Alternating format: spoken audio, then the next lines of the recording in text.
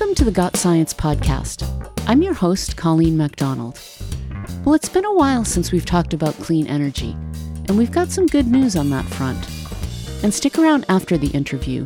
Cynthia Duraco is back with even more good news with Science for the Win.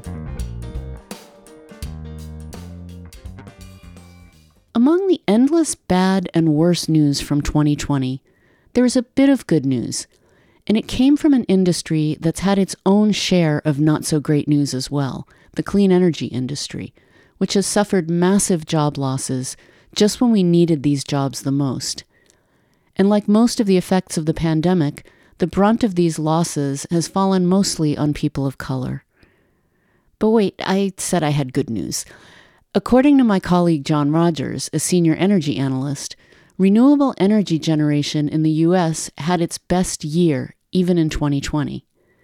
And that's good for us because we desperately need to incorporate more clean energy into our power mix and cut emissions from generating and consuming electricity. But of course, nothing from 2020 can be completely good news. While other industries have somewhat recovered their jobs, clean energy is still struggling. But John Rogers sees this bad news as an opportunity to do better. He's back on the podcast to talk about the good, the bad, and what's keeping us from 100% renewable energy nationwide. John, welcome back to the podcast. Thanks, Colleen. Great to be back with you. So there's a lot of encouraging news to talk about on the clean energy front. But before we talk about the progress, this has been a really tough year. And I know we talked last spring about job losses due to the pandemic. Can we start with where things stand on that front? Sure, Colleen, and I think that's a really important place to start. So even as we're talking about progress, we have to acknowledge the really difficult circumstances that the country and the world have found themselves in. So in the U.S., COVID hit clean energy hard. And if you think about clean energy, you're talking about renewable energy like solar and wind. You're talking about energy efficiency, maybe advanced vehicles, other technologies. When you and I talked last spring, at that point, more than 600,000 people had lost their jobs in this country in the clean energy sector. And that's because COVID made their work either physically or economically impossible.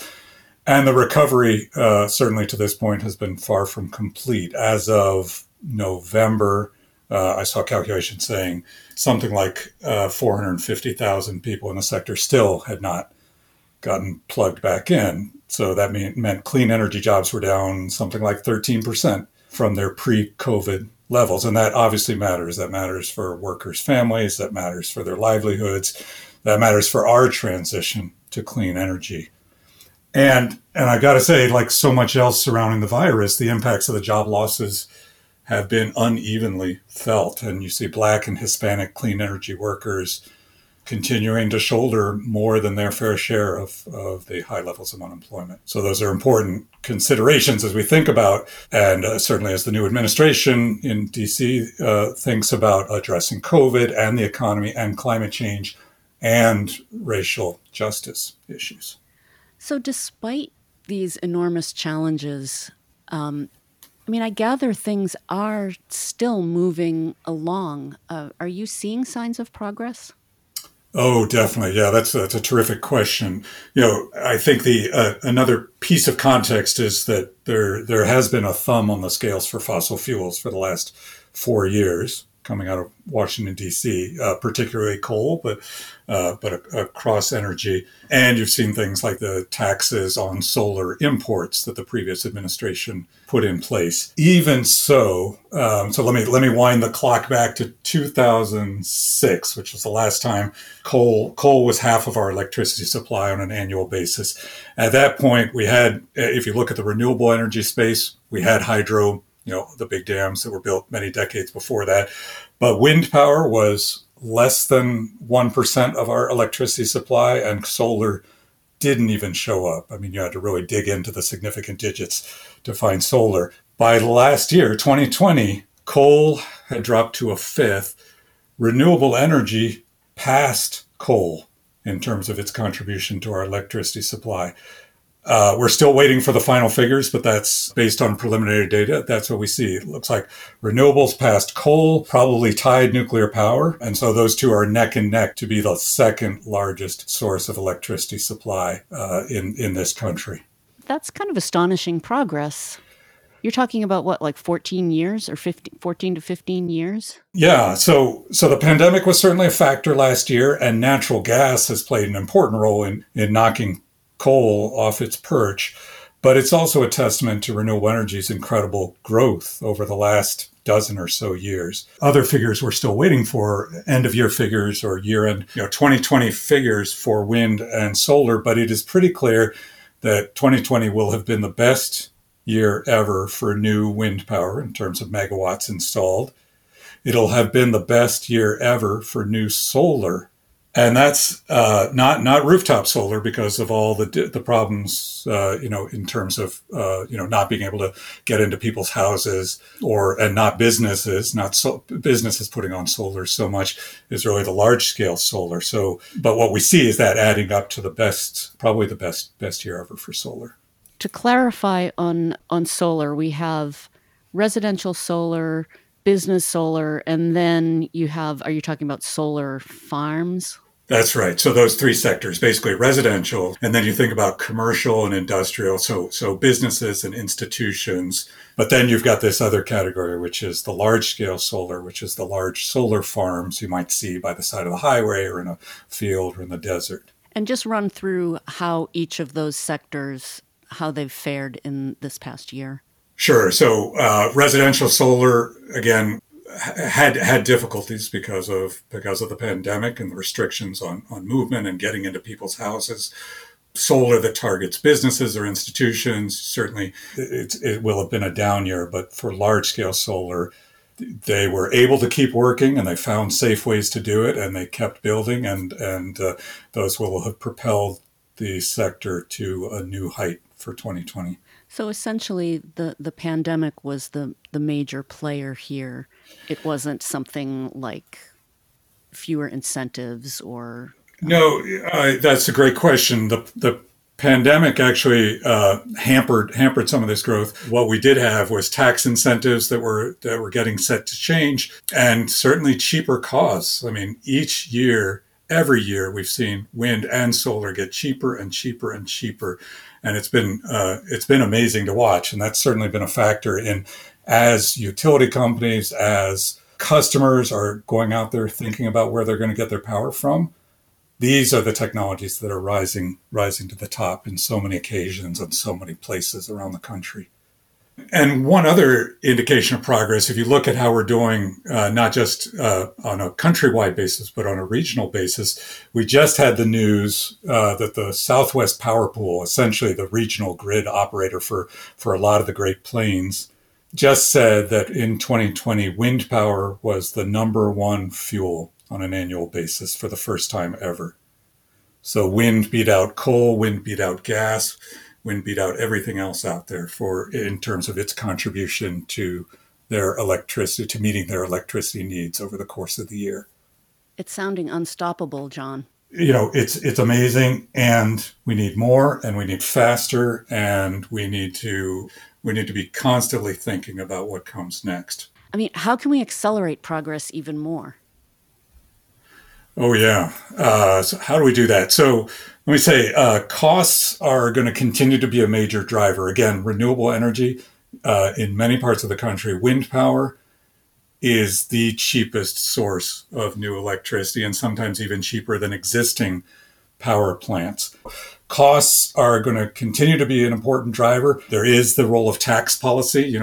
How is the federal government getting behind these technologies? And that will continue to be a part of the equation. We have been seeing a really important role for commitments at some level other than the country as a whole. So states increasingly committing to high levels, even 100% renewable or clean energy targets. You see cities that are making similar commitments, and you're seeing companies that are basically saying, look, by X year, we want to be off of fossil fuels. And those are really important drivers because they're going out there and they are signing deals for wind power or for solar power. But again, the federal policy is going to be something really important to watch, and not just watch, but drive in the right direction. So whether that's tax policy or investments in continued innovation or other ways of deployment, that's going to be a really important piece of the equation, so that everybody across the country is being lifted up by this tide. What's holding back even faster growth? If you look at what's holding things back, let's say, or what's slowing things down, I might put it in three different buckets. One is inertia.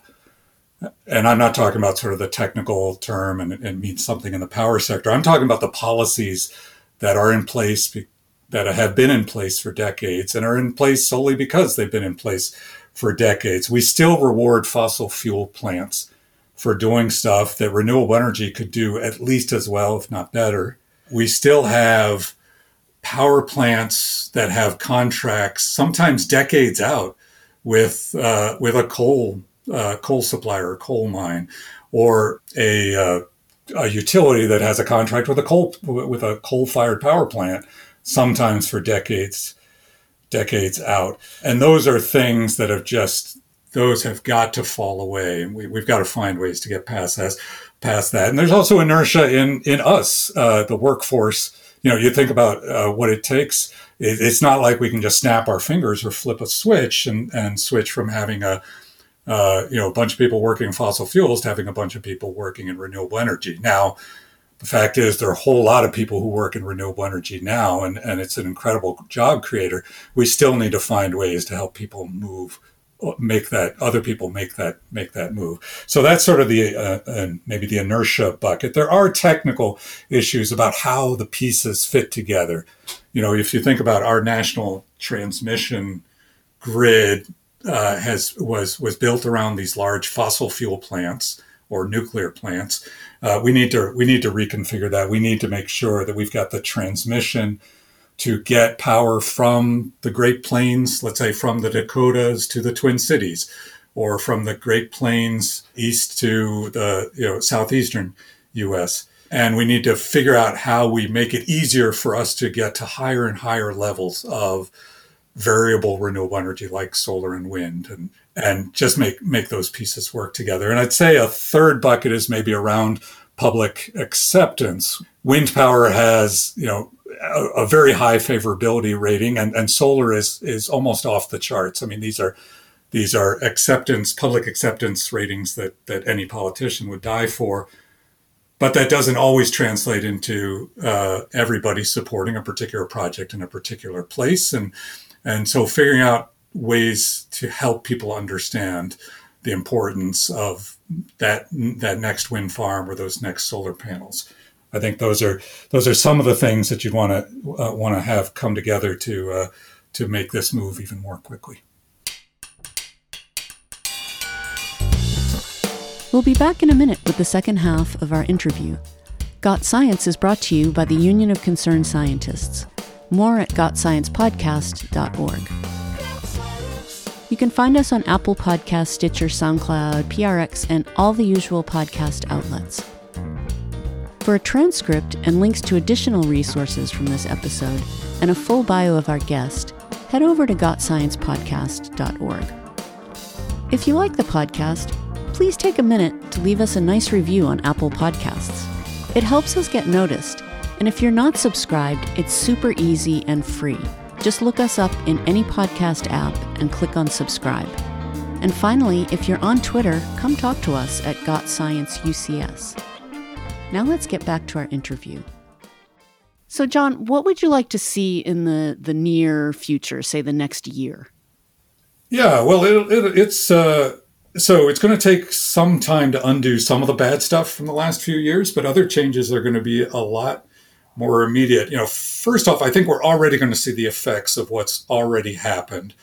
So the record years for solar and wind last year, those wind turbines and those solar panels are going to be generating throughout this year, and so we'll already see a bump up because of that. If you look at Congress, the stimulus bill that they passed just recently, there were tax credit extensions, which will be really important for providing greater certainty for the businesses for solar and wind developers that we need to have doing these things.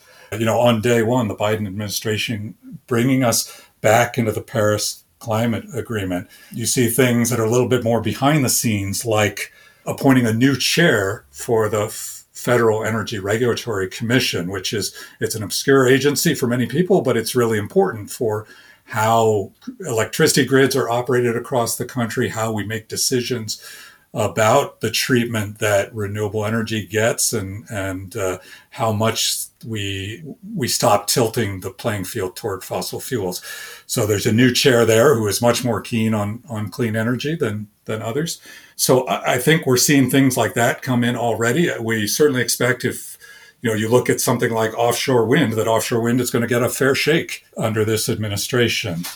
So whether those are project approvals, certainly consideration of projects, opening up new leasing areas off our coasts for more offshore wind, those are going to be really important. And then if you think more broadly about clean energy efficiency, there's a lot of stuff that got held up over the last 4 years, progress we could have been making, faster progress on energy efficiency, appliances or cars or other things that this administration will get back on track.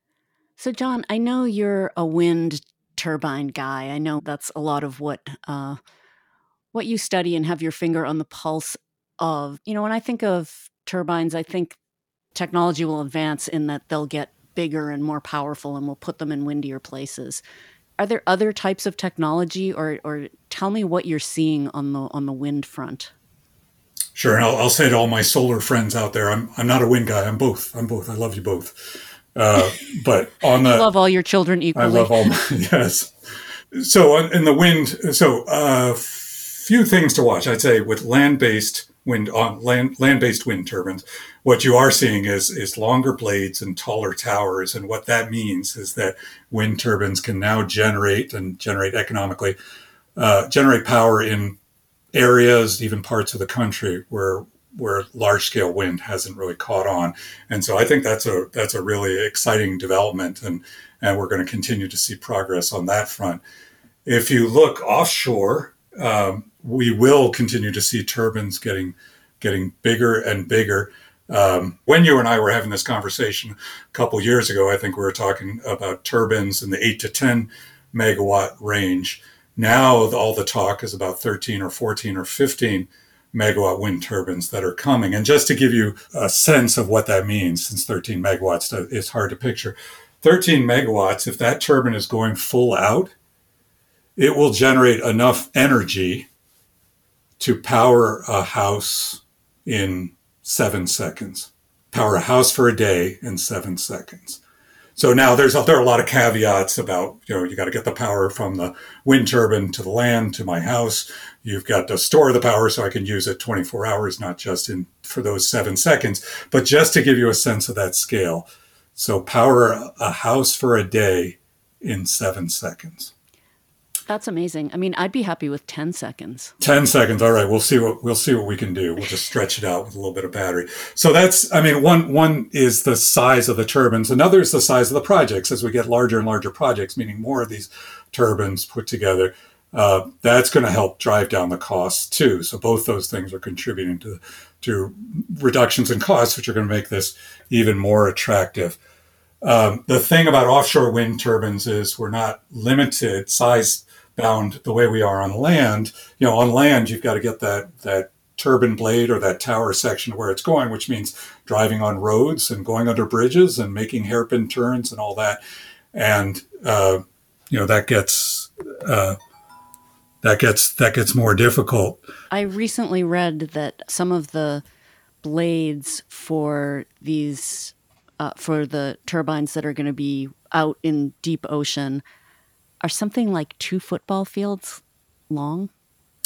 More than a football field is what we're seeing now. I mean, you've got more than a football field. Blades that are coming out now that are 107 meters long, and that's where we're headed in the very near future. So that's and the thing is, you're not constrained nearly as much on open water because it's easy to turn. There are no bridges out in the middle of the ocean. Right.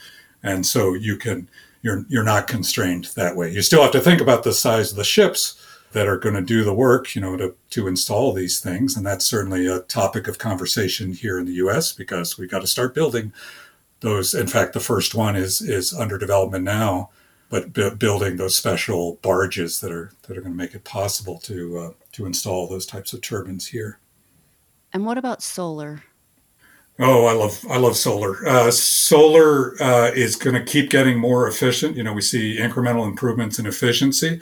It's going to keep getting cheaper as the modules get larger, as the industry gets larger.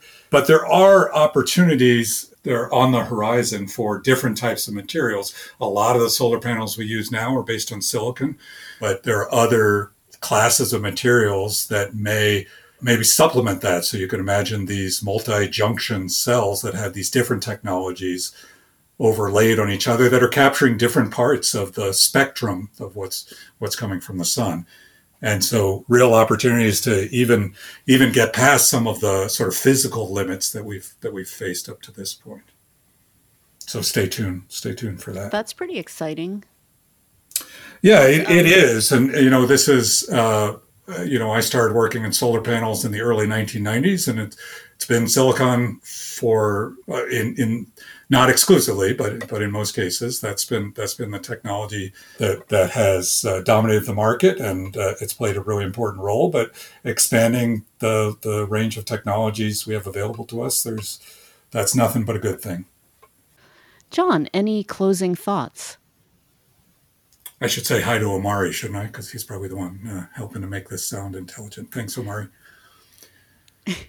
He is, in fact, the one who's going to. Excellent. I'm glad.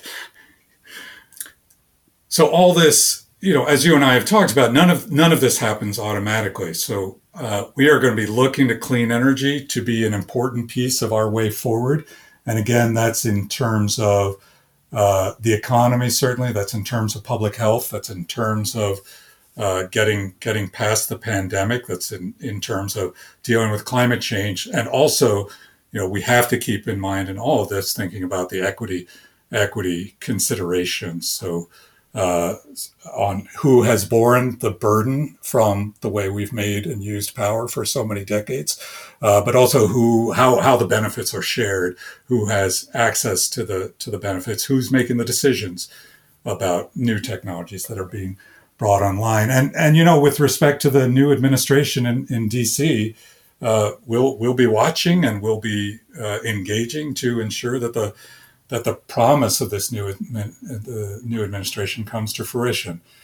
None of this is automatic. We need to continue to be engaged to make sure that we're making the best decisions possible, the decisions that will best serve us, not just for the coming months or years, but for the long term.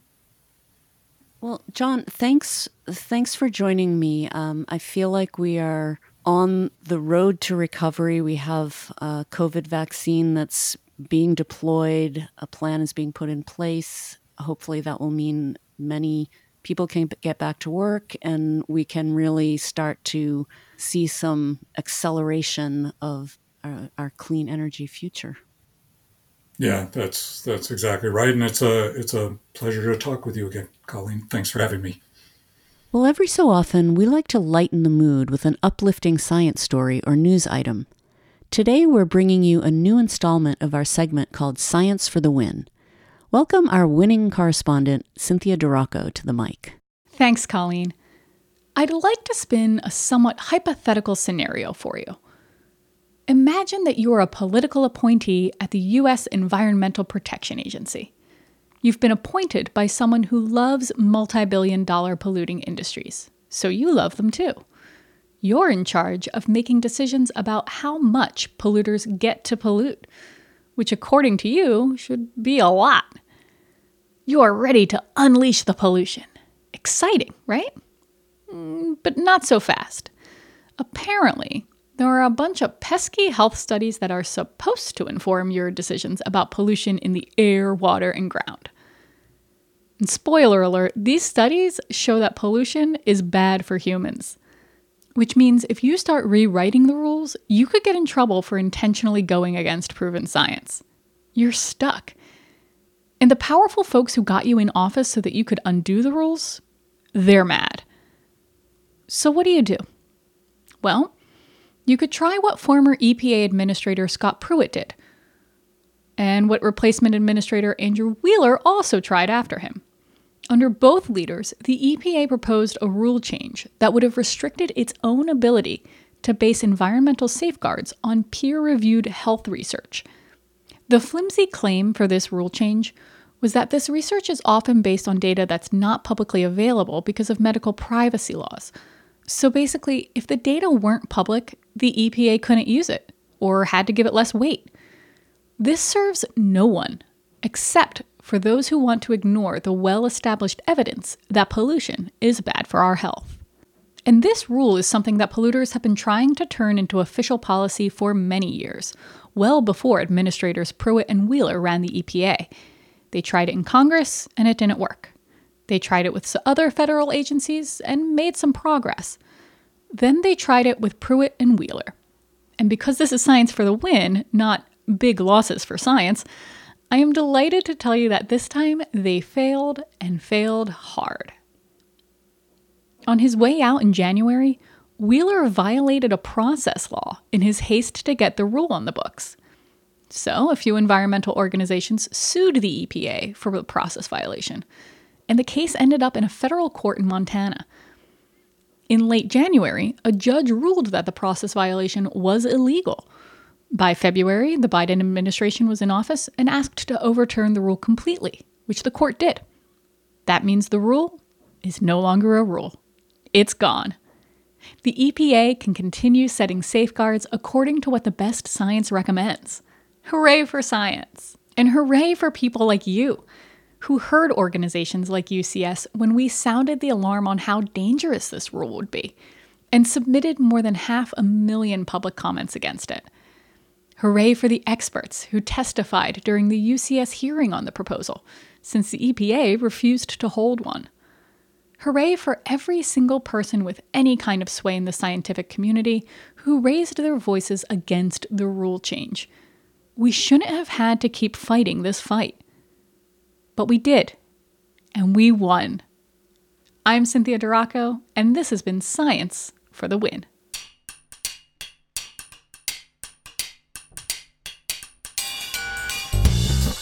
Well, that's it for this episode of the Got Science podcast.